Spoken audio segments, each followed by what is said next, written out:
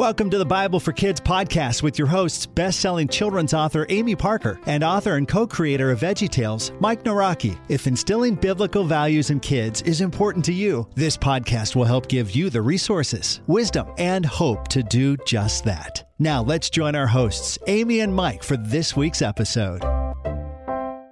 Welcome to another episode of the Bible for Kids podcast. Today we have Mike Thomas. He's the author of The Secret of the Hidden Scrolls series. And before we begin every podcast, we like to start off with a Bible verse. And today we have 2 Corinthians 12, 9, and 10. But he said to me, "My grace is sufficient for you, for my power is made perfect in weakness. Therefore I will boast all the more gladly about my weakness, so that Christ's power may rest on me. That is why, for Christ's sake, I delight in my weakness, in insults, in hardships, in persecutions, in difficulties. For when I am weak, then I am strong." So that's one of my favorite verses because Amen. It's really points. I think as authors, a lot of times we feel like, what do we know? What are we talking about? Exactly. I don't know anything more than anybody Who else. gave me the authority to even talk about this? Exactly. And so, Mike, with your series, too, you're taking on the daunting task of presenting these Bible stories to kids in a new way. So the series is called The Secret of the Hidden Scrolls. So give us just a little overview of the series. Tell us what it's about. Sure. First of all, thank you all for having me on your podcast. I really appreciate it. And The Secret of the Hidden Scrolls is a time travel adventure series, and it helps kids discover the Bible and grow in faith. And so it's basically about a brother and a sister and their dog. And they discover these ancient scrolls. And they find out when they open these scrolls, they travel back in time into the Bible story. But there's also a secret in the scroll, and they have to solve that secret or they're going to be stuck in the past forever. Oh, cool. So you've nice. got time travel. You've got mystery, like there's a mystery to solve. Yes. And then you've got Bible stories. So Yes. it's this trifecta of great Bible stories. Well, that's really cool. So, Amy tells me you have a real job, but why did you decide to become a writer and to write this series? Yeah, I still have a full-time job. So it actually started with a book report. Okay. My son had a book report. He was in the third grade at the time. And so I was looking at the list, and, being a Christian and a father, I was wanting to pass on Bible truths and help my son grow in faith. And so I looked at the list. I was like, there was great literature there. There was great stories. And I was like, but there was just not that thing. I was like, he's going to spend the time. He's not a big reader. If he's going to spend the time, I want him to invest the time in that. And so I didn't find it on the list. I was like, well, let me look on Amazon. And so I looked there in that age range. I really couldn't find anything. So I was like, I'm going to go to Barnes & Noble. Mm-hmm. And so I go to Barnes & Noble, and I go around the corner, and then there's all these books for his age range. It's like there's row after row, and certainly there's something here. And they had great books. They had stuff about magic tree houses. They had stuff about Captain Underpants. They had all kind of things there. And I was like, there's got to be something. I still could not find it. And so I went home and I told Peter. I said, well, I couldn't find anything about the Bible and what I was looking for. He goes, well, just write one.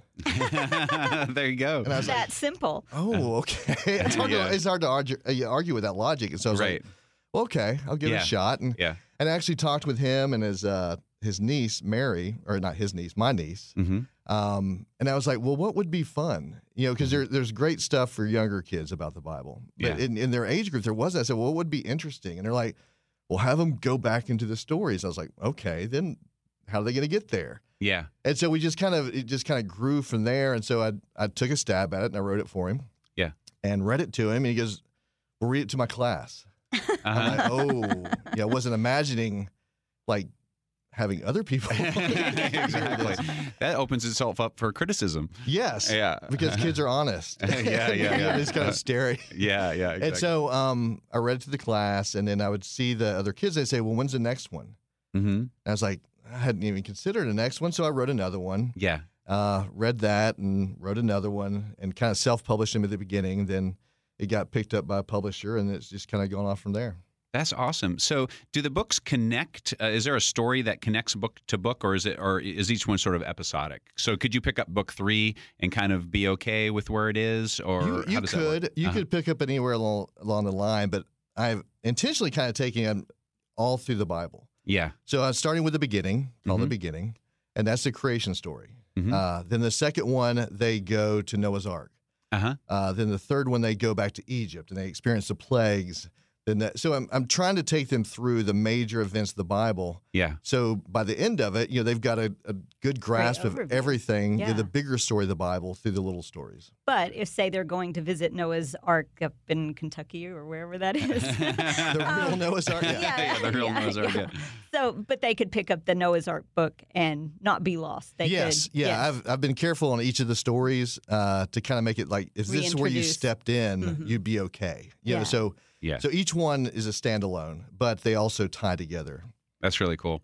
Well, and I love the scrolls thing because I have a play on scrolls in my own book series, the Dead Sea Oh, that's Squirrels. right, Yeah. right. So it's like, wow, these are the scrolls take them back, kind of like the squirrel. But mine go in the opposite direction. So instead of going back in time, the squirrels, come forward in time. Yeah, so they're Talk time about- travelers. Yeah, they're time travelers, just been preserved for a while. So, but it's I do think it's a great device and a way to bring the Bible alive for kids, Yes. and just having that adventure and going back. And did you when you got into it, did you use a model for this age range to say, okay, I'm going to look at Magic Treehouse, I'm going to look at how did you kind of approach it from a formatting standpoint? I did actually. I looked at Magic Tree House. I looked at some of the other kind of chapter books to that age range. I was like, okay, they're reading these things, they're engaging with these things, and so let me kind of reverse engineer it and say, what are the elements of these that are exciting? The chapter links, cliffhangers,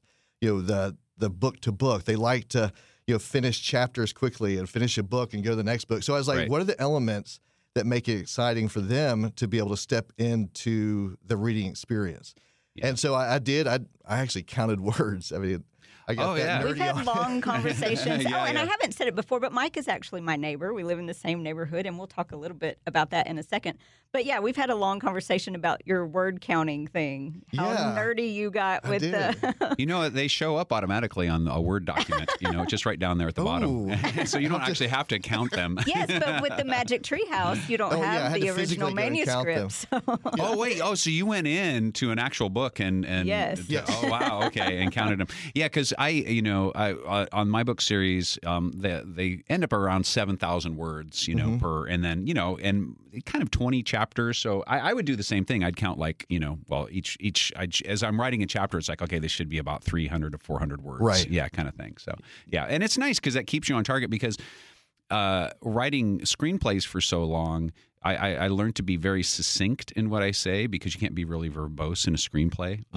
And so getting into a book, it's kind of nice to say, okay, you can tell it. You can tell a story point in a very short amount of time or a very long amount of time when you're a book, Right. And so it's really nice to have those boundaries to say, okay, yeah, I've got 400 words to get through this story point. Oh, yeah, I Let's go. love it because Yeah. I was like, okay, this is how long the chapter is. It's like, I've Yeah. got to have a cliffhanger. What's the cliffhanger? What's going to Yeah. make them think, Yeah. don't stop reading? Yeah, exactly. And Yeah. it's because we got so much competition. I mean, Yeah. with video games and the phone and movies, it's like, okay, there's so many distractions. Yeah, It's like, yeah. I wanted to be able to have something that could compete for their attention Yeah. and make them actually engage and find, what the amazing things are in the Bible and how God has done these great things and these amazing things and let them see the power of God and how it can affect their lives. And so I wanted to make it so it could compete with that. Yeah. I wanted to make sure they could step into it and really experience it in such a way that affects their lives. Yeah, absolutely. And it's so cool. I mean, especially at that age, as a parent,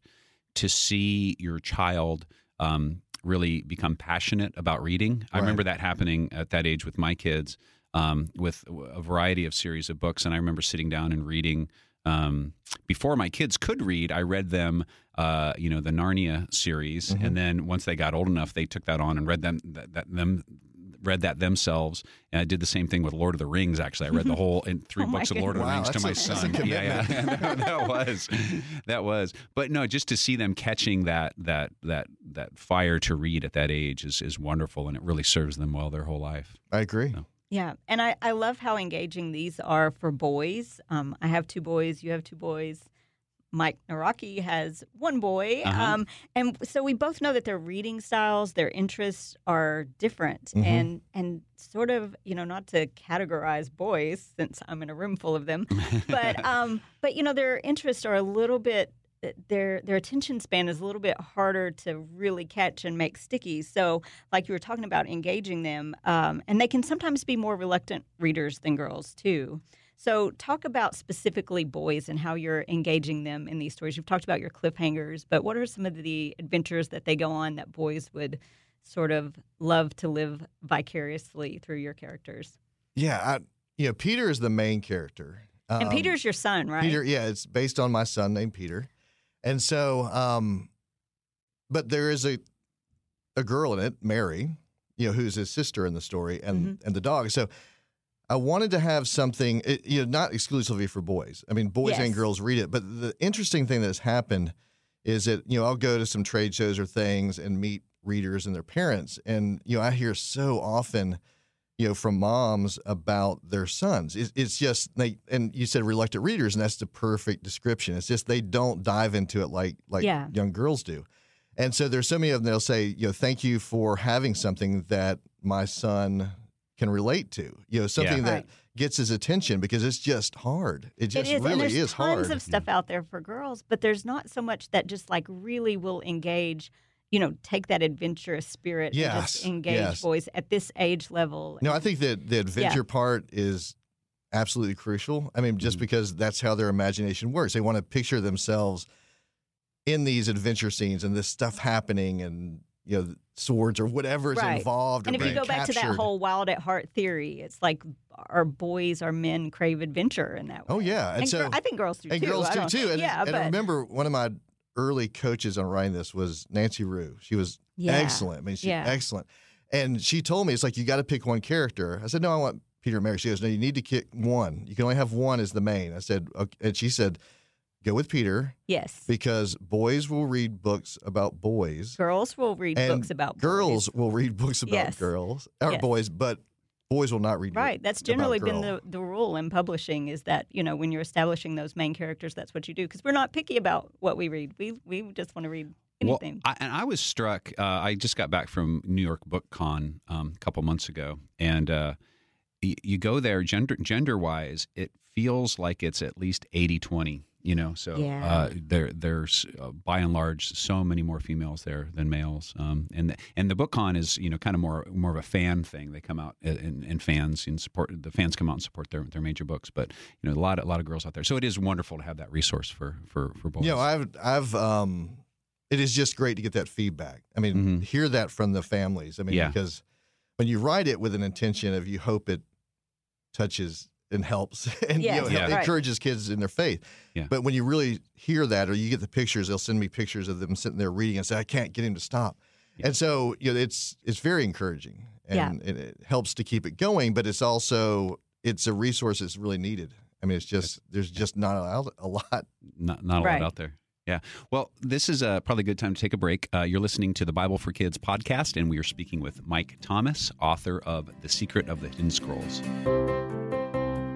I'm excited to let you know that now your kids can grow up with all the classic VeggieTales episodes that you did. Let me tell you about Minnow. Minnow is an ad-free streaming video app designed just for kids, with 30 episodes of classic VeggieTales, plus thousands of other shows that teach your kids about Jesus. You'll feel safe letting your kids choose any show that they want to watch on Minnow. You won't have to worry about what might pop up, and there aren't any commercials. Visit gominnow.com. That's GOMINNO.com. Use coupon code BibleForKids to begin your 7-day free trial, and start streaming anytime, anywhere on your phone, tablet, TV, or computer. You can even download your favorite shows to go and stream on multiple devices at once. With Minnow, kids discover God in stories they love, and parents find expert help and everyday encouragement as they lead their family in faith. Minnow helps you to have conversations that really matter with your kids, so you can experience the goodness of God together.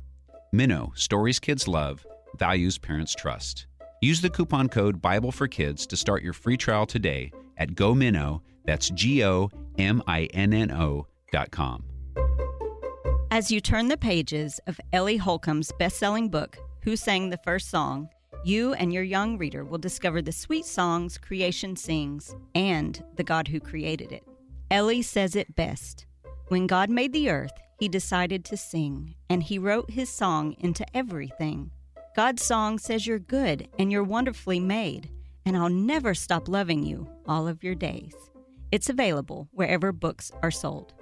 And remember to pick up the new The Promises of God Storybook Bible, the story of God's unstoppable love. This storybook Bible tells stories in an age-appropriate way, revealing the thread of God's promises through timeless, New and Old Testament stories. Thought-provoking questions after each story help young readers fall in love with God's Word and build a theological foundation that will last a lifetime. Also available wherever books are sold. And we are back on the Bible for Kids podcast with author Mike Thomas, the author of Secret of the Hidden Scrolls, a great series for early readers probably. And we were talking about engaging our boys. And yes, this is most definitely a book for girls too. But I have boys at my home, and I know how difficult it can be to find stuff that they really engage in. And I don't think the importance of that can be overstated if we want to train especially in the Christian publishing world. If we want these boys to be spiritual leaders of their homes, I think we have to give them resources that start at an early age to start building that. So in this series in particular, what are some of the lessons that boys and girls, are going to learn through these stories? The biggest lesson I want them to learn is kind of to put their trust in God. Yeah. Is kind of the main theme I kind of work through all of it. And I mean, that's something we all deal with. But it was nice. Okay, we can look back on Bible stories, and when we read them, we see, these were real people who went through these extraordinary circumstances. And through those circumstances, they learned to put their trust in God.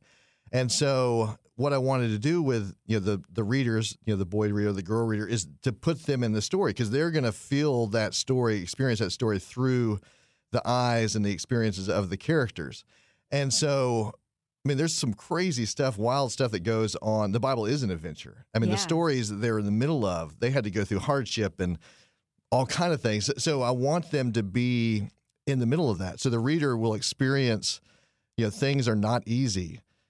People are sometimes against them. Things are not working out the way they think they would. So I put them in a lot of those situations. And so they also, Michael the angel is in the story, who comes in every once in a while, kind of a guide to them. And he helps them along the way sometimes to really focus up, kind of give them that angel, the cosmic view of, God is working in this. You got to understand, this is going to work out. And so a lot of it is I want that child, the reader, to be able to step in that, experience what happened in the Bible, and let them see, God is powerful. God is going to work this out. He is on your side. He is going to be with you. All these themes that we need, a child needs to know, and we need to know. I mean, the thing I want them to have is, I'm afraid that we have lost a little bit of the actual Bible stories. And I think there's power in the Bible. I think there is power engaging with the stories. I mean, there's so much in my life that when I go through things, I can remember back to, what was David going through? What did, it's like, but I want our children to have that also. They need to have that reference point to be able to go back and say, what did God actually do to help them through this? Right. And so I want the reader to be able to experience that. I want, that child to experience and know, God is in control, and he is powerful, and he is with me. And so that's the main kind of themes I want them to get through it. Yeah. Yeah. And, talk about Hank is the main character, right? The boy? Peter. Oh, I'm sorry, Peter. Mary is his sister? Or? Yes. Okay. So tell us a little bit about the character of Mary. I know Peter's the main one, but talk a little bit about Mary, and because I'm sure girls, really relate to her as well. Yes. So Peter is a year younger than Mary. Uh-huh. And so, Peter is kind of fun-loving. He's funny. Mm-hmm. He likes adventure. He likes getting into things. Mary is a little more contemplative. She loves to read. She's got a lot of knowledge. I mean, she understands a lot of what's going on. She also knows karate, which comes in helpful. Okay, right. And so the interaction, I did want to have kind of a positive interaction. And as much as you can between siblings, a brother and a sister. right? But they're having to go through this themselves. I mean, they're out there on their own trying to work these situations out. So a lot of it is, Mary a lot of times is hesitant to go into something where Peter Peter's like, jumps "Come right on," in. but then Hank the dog, it's always the one. Hank the dog. Hank is the one who a lot of times gets them into trouble. But he will kind of lead the way into what's going to happen, the next kind of thing. Like he'll take off, let's go get him. Yeah. And so, so Mary's is a smart, intelligent, strong female. I mean, I did base it on my niece, and she is all those things. Yeah. And so it was fun to kind of put them in a situation and say, okay, what would happen if they were here? Yeah, and that's so cool from a writing perspective because I do that too. You take characters based off of real life, really, and then kind of put them in a different situation because you've experienced their personality, and it's a way to make the characters real. Yes. if you know them in real life. So I love that. Real quick, I wanted to ask you about the illustrations. Do you also illustrate the books, or tell me a little bit about that I don't process? Actually. I wish I could. That would that'd be really cool. Yeah. These are illustrations done by Graham Howells. He's he lives in England, I think Wales. Oh, nice. Okay. And so I've never met him. I was just out there, but I didn't need him. But he does a great job. I think some of the internals are done by a couple of other artists also. Yeah. But I think he had done, I think they found him. I'm not even sure how they found him. He had done a lot of work for Scholastic and some other things. Yeah. And I just really liked, when we looked at him, how he kind of captured it. It looks kind of classic, but also modern. Right. He didn't want something that looked too either dated or Dark. if you look They're at really it a year vibrant. from now. Yeah, he did a The great covers job. are, And it's like, if I could do it, if I was a great artist, that's exactly how I would do it. Well, no, and that's a great thing about it because you have a tone in mind as you're writing them, and then as you look at different illustrators and artists' work, you can just say, it sort of clicks. It's like, oh, okay, this feels right. So as you're writing, are you thinking what might be illustrated? Are you leaning on communicating as you're writing on knowing that there's going to be an illustration there to help you communicate that, or how does that work in the process of you actually writing a chapter? I kind of picture it more like a movie, to be honest, or a video. Like I'll because I'm kind of writing it through Peter's eyes, not first person, but I'm writing it as if there was a camera on Peter's shoulder. Yeah, or it's in the room. So a lot of it I will picture it like a movie scene. Yeah, they're coming in here. A lot of times I listen to music. And I usually listen to Raiders of the Lost Ark. Dun, dun, dun, dun. So I've got this, going in the back of my head. So I'm picturing this happening in the scenes. I'm trying to have like a lot of it be quick and things like that. So a lot of it, I picture it not so much as an illustration, but as a movie. Yeah, and then after, so in terms of working with your publisher, then once you submit the manuscript, are they doing layouts? Kind of suggesting layouts and illustrations, and then bounce that back off of you. Then you okay that, and then it goes to Graham. Yes. Yeah. They'll usually wait till the whole manuscript's done. And which I wish they would start earlier. But so they wait till the whole thing's done, and then we get an idea on the cover. They'll try to make grab some scene out of it. That is more of an iconic thing to that story. Yeah. And then they send it to him. He'll do some pencil illustrations, send it back, and then we'll kind of tweak it from there. Yeah. And then they'll do the same thing for each. There's I guess the art director at Worthy will kind of go through and say, I think this works here, this works here. Yeah. And then it's very helpful. I mean, I love the illustrations, and I like seeing them later. I was like, that's how I was picturing it. Yeah. No, that's awesome. And then you have a certain amount that you allot for every book, right? Yes. Okay. Yeah. That's great. Yeah, it's a very similar process that I'm used to working in. That's really cool. So on the front cover, we see Hank the dog. And I knew Hank the dog before I knew you. I would see you walking Hank in the neighborhood. He is way more interesting than I am. Is he an Australian Shepherd? He kind of looks like that? He is an Australian Shepherd. He's a great dog. I mean, he really is. And it's he's so cute. He's fun. He's like the perfect dog. He's never used the bathroom in the house. That's interesting. Yeah. Really? He is. Does he use the bathroom in the books, though? On the books or in the books? I have not actually had him use the restroom. How did we get there? Okay. No, he's a fun, adventurous dog. So I do try to picture what would happen also with Hank, like in this scene. He's protective. He's curious. He likes to follow sense and, see what's going on and figure people out. And so, all those elements, play well into the book also. And I love how you said he follows sense. Like, that's something that as humans, we're not acutely aware of, unless cookies are baking or something like that. And so that might lead him down a different path completely from where the humans might go. And he's also a really good judge of character. And I don't know how he does it. It's like, you can walk by people and it's like, he just doesn't know about them. And it's usually pretty spot on. And so, the same thing you translates into the book. I mean, because you're introducing characters, and sometimes he will give an indicator, to set the tone and maybe increase the intensity of the scene. Perfect. So how have your own boys reacted to these stories?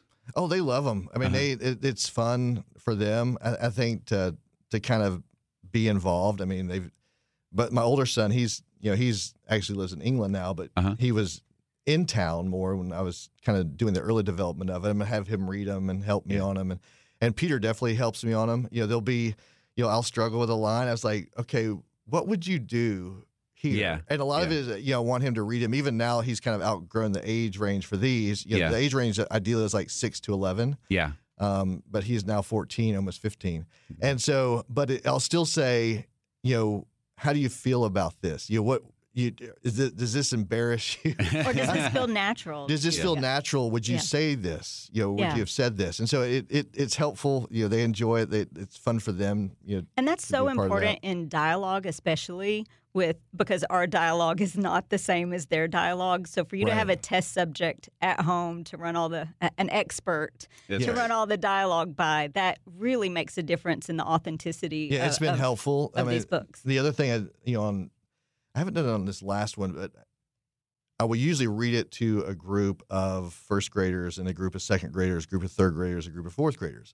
And I will take one of the early manuscripts and just sit down in front of them with a group of them and just read it straight through. And so I can track from that. I can see their expressions. I can see, is it kind of going over their head? Did I think it was going to be funny? And there's like a little tumbleweed going across and nothing crickets. It's like, like, come on. And I just have a red pen. I was like, nope, that didn't work. That didn't work. And a lot of that helps me like picture them, physically. I can picture them when I'm reading, when reading to them when I'm writing it and say, is this going to connect with them? Are they going to like be frightened for a moment? Is it going to be exciting to them? So a lot of it is helpful also in keeping that real, like you were saying. That's awesome. Well, we're speaking with author Mike Thomas and his series, The Secret of the Hidden Scrolls. We're going to take a break and we'll be right back. Hey, Bible for Kids listeners, we're always looking for ways to give away free resources for you to use with your kids. So look us up on social media and find out what's going on our Instagram and Facebook page at The Bible for Kids.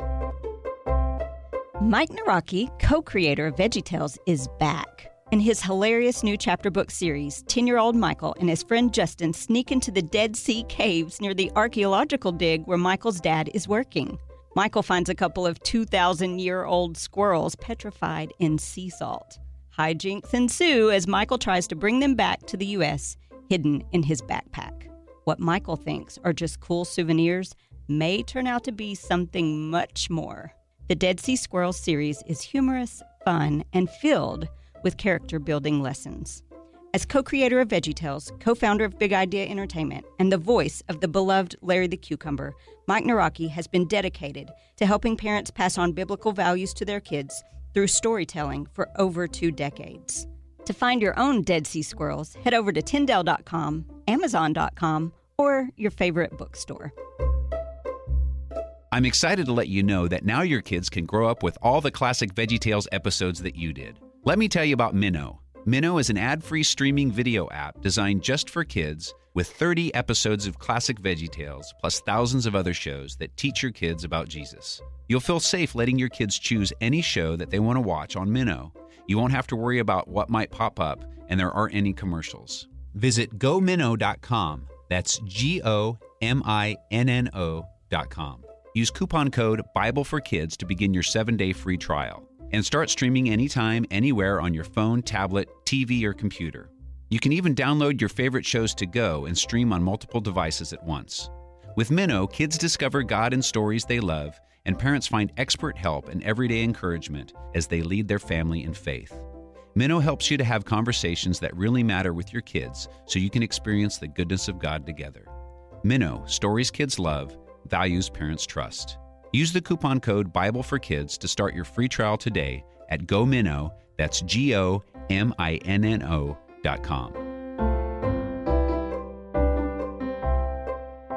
We are back with Mike Thomas, the author of Secret of the Hidden Scrolls, on the Bible for Kids podcast. Mike, so let's talk about, these are early readers, right? These are defined as early readers in general. They're for ages 6 to 10. Yes. Why did you choose this age group in particular? You talked a little bit about, though, how you'd gone and couldn't find anything in this age I mainly group. at the beginning I chose it because I was writing for my son and that was his age range. Right. But what I felt, when I looked at it deeper, I was like, there is just a lack of resources for that age range. I mean, when you look younger, 5, 4, 3, 2, there's great amount of resources for them. Yeah, picture books, and board books, board books, and everything. And it's like you get to this age group, and they fall off. And there's nothing, which is just crazy to me because they're probably at that age reading more than they will ever read for the rest of their lives. Mm-hmm. And they love reading. They feel like it's such an accomplishment, like when they finish a chapter of the book or they want to go on to the next one. And it's and their imagination is just at the peak. That is the time you could really get in there and just attach with that imagination and attach it to their heart. And so I was like, there just needs to be something. I didn't go out to write a series for this. It's not, I didn't want to be a writer and I didn't want to have to get up at 5 a.m. and write. But it was just when I saw that it was out there and I saw how, and I didn't want to take it big until I saw locally that it would work. I wanted to see the kids I was reading it to, was it affecting them? I wanted to get feedback. I got feedback from all of them. And when I saw that it was actually helping them, discover the Bible and grow in faith and connect with God, I was like, okay, there's something here and it's worth investing my time on. Yeah. And it was something that I was willing to sacrifice, for, because I was like, it's kind of bigger than me at that point. Yeah.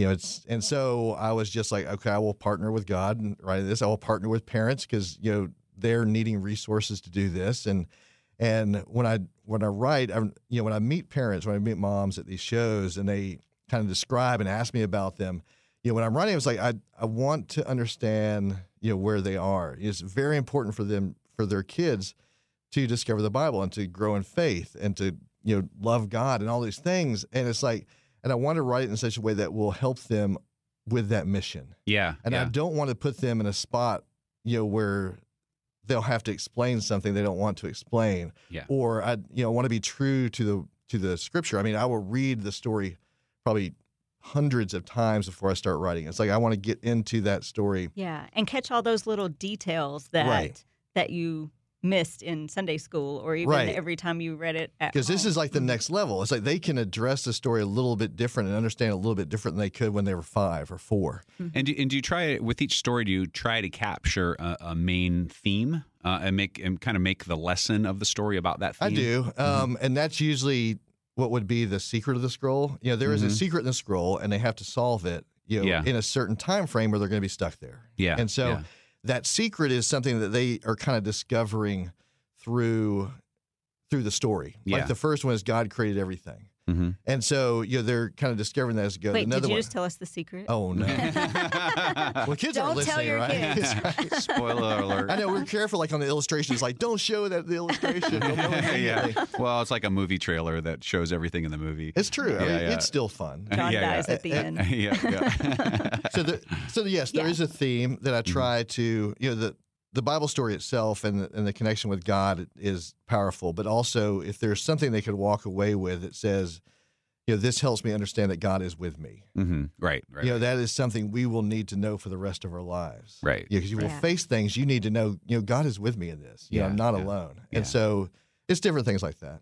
So you talked about doing some research with, first and second and third graders and all of that, which is really cool. And all of that, are there some key elements that you've sort of found over time that help keep that broad age group engaged?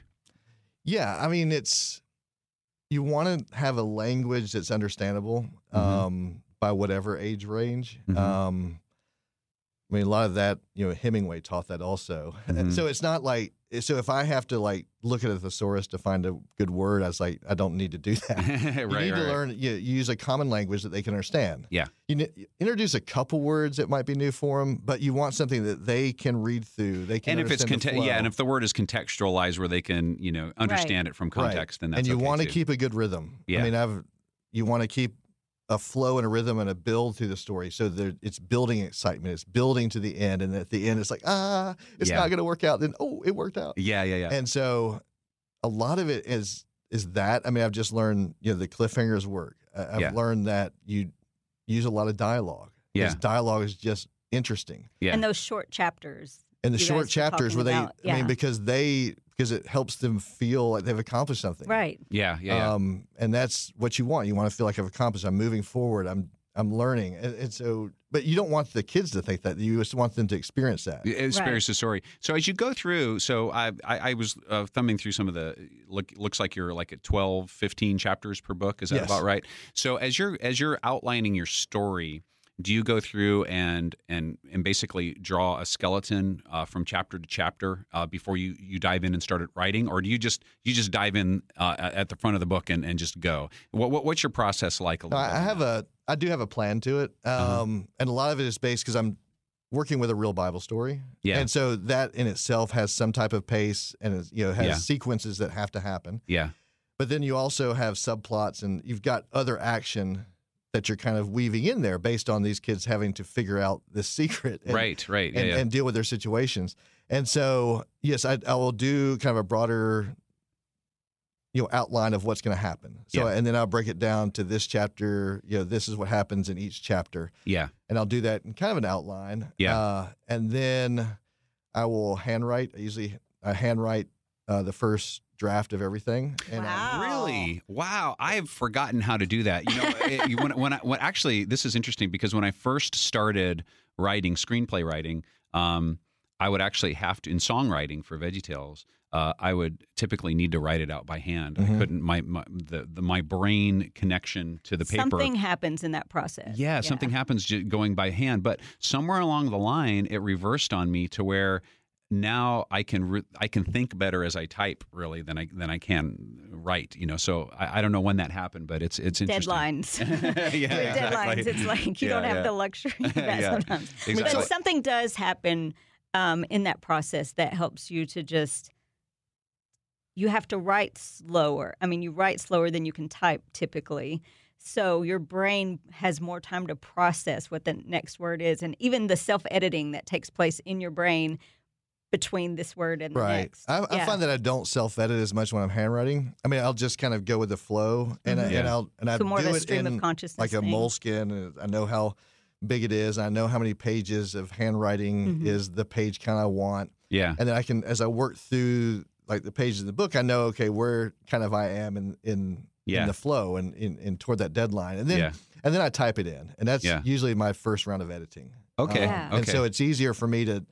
As I'm typing it and edit it, and I'll take it off and say, "Man, I was chasing a rabbit there." Rewrite it, and so that's the process. Oh, that's really cool. Well, one of the cool things about that too is that you're creating an artifact, like a physical artifact. Oh, when we type things in, it just is all electronic and it's kind of wispy and nothing. But the fact that you've got a moleskin that you have your original, quote unquote, manuscript in is really cool. You can come back later and say, they're up in a shelf. I've got them stacked up, and they're all. Of course you do. That's awesome. I have some scribbly notebooks. And do you use like a feather pen too? Do you have that would be nice. A little inkwell you dip it in. Yeah, I use pencil because you're gonna have to edit. I mean, you have to erase, and there are particular pencils I like. What is the pencil of choice? Blackwing. Okay. And there's Is it an automatic? Is it like a mechanical pencil? No, you got to sharpen this it. This is old school. Okay. Now, all right. Do you sharpen this it is a with big a knife? pencil because I have been having the hardest time finding a decent electric pencil sharpener. So many of you put them in, they just go. And you have to turn eat up around. your pencil. So, do you have a favorite pencil sharpener? Yeah, it's a Blackwing pencil sharpener. I've got it in my bag, and I will show you after this. Oh my goodness, I need one of those. It's a two-step process. Okay, yeah. But it is the best sharpened pencil you'll have in your life. Oh, I need that.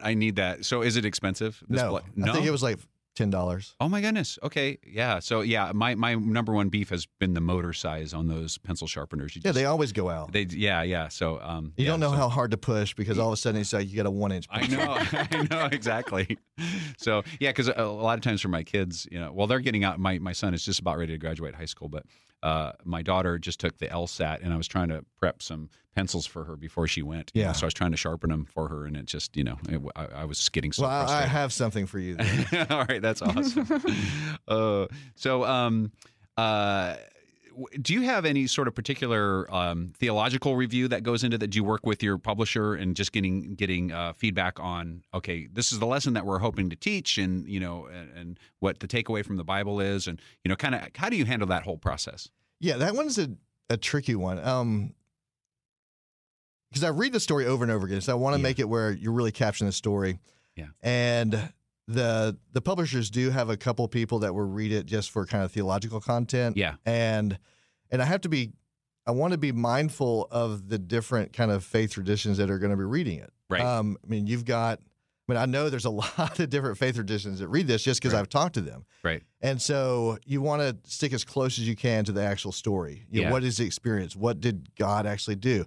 What did the characters in the story do? And then just really what do they, how does that grow their faith? So I'm not getting too deep into theology. Yeah. Also, in this last one I wrote is the next one that comes out in October is going to be the nativity story. Uh-huh. So when you get into Jesus, it gets a little different. I mean, you got to get a little more deep into theology and perspective like that. Right. And so that one was I had to be a little more mindful of that. Yeah. And to be a little more careful with it and to make sure that I am kind of getting the Bible truth through the story and not trying to put my own kind of bent on things. Right, right. And do you have, like you mentioned, you're kind of marching your way through the Bible. Do you have an overall kind of feel of how long the series will last? Yes. It's supposed to be 9 books, but it might roll to 10. Okay. So I know I know what each book is. Yes. So it's going to take him through, this next one is the birth of Christ. The one that I'm writing next would be kind of the life of Jesus. So they're going to be kind of hanging out with Jesus and disciples. How cool and then is that? The next one would be the death, burial, resurrection. So Awesome.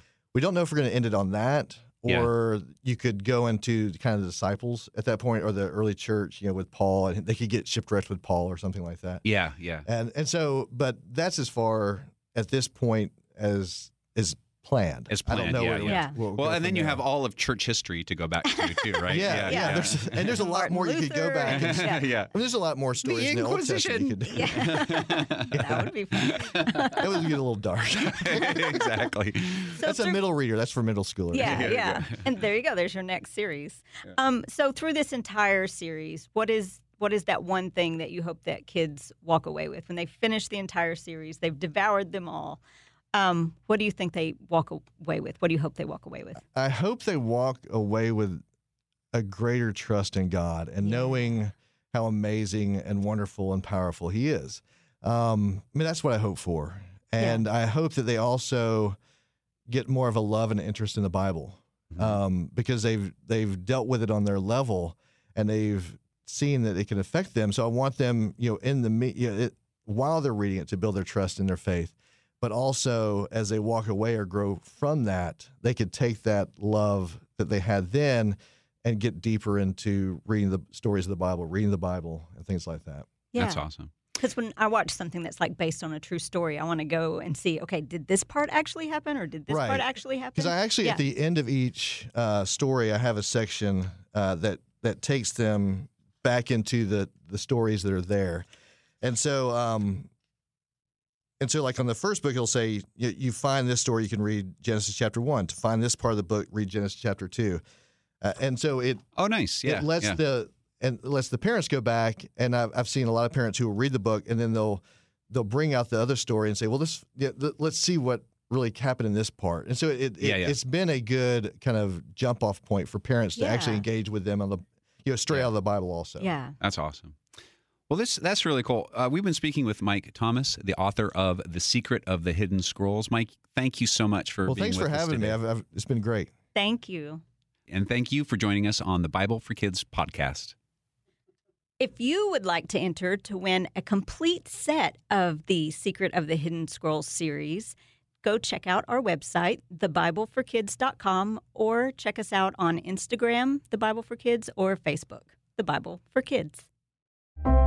Thanks for listening to the Bible for Kids podcast with Amy Parker and Mike Naraki. Be sure to connect with the Bible for Kids on Instagram and Facebook and at thebibleforkids.com. The Bible for Kids podcast is part of the Way Nation podcast network. Find more podcasts at waynation.com.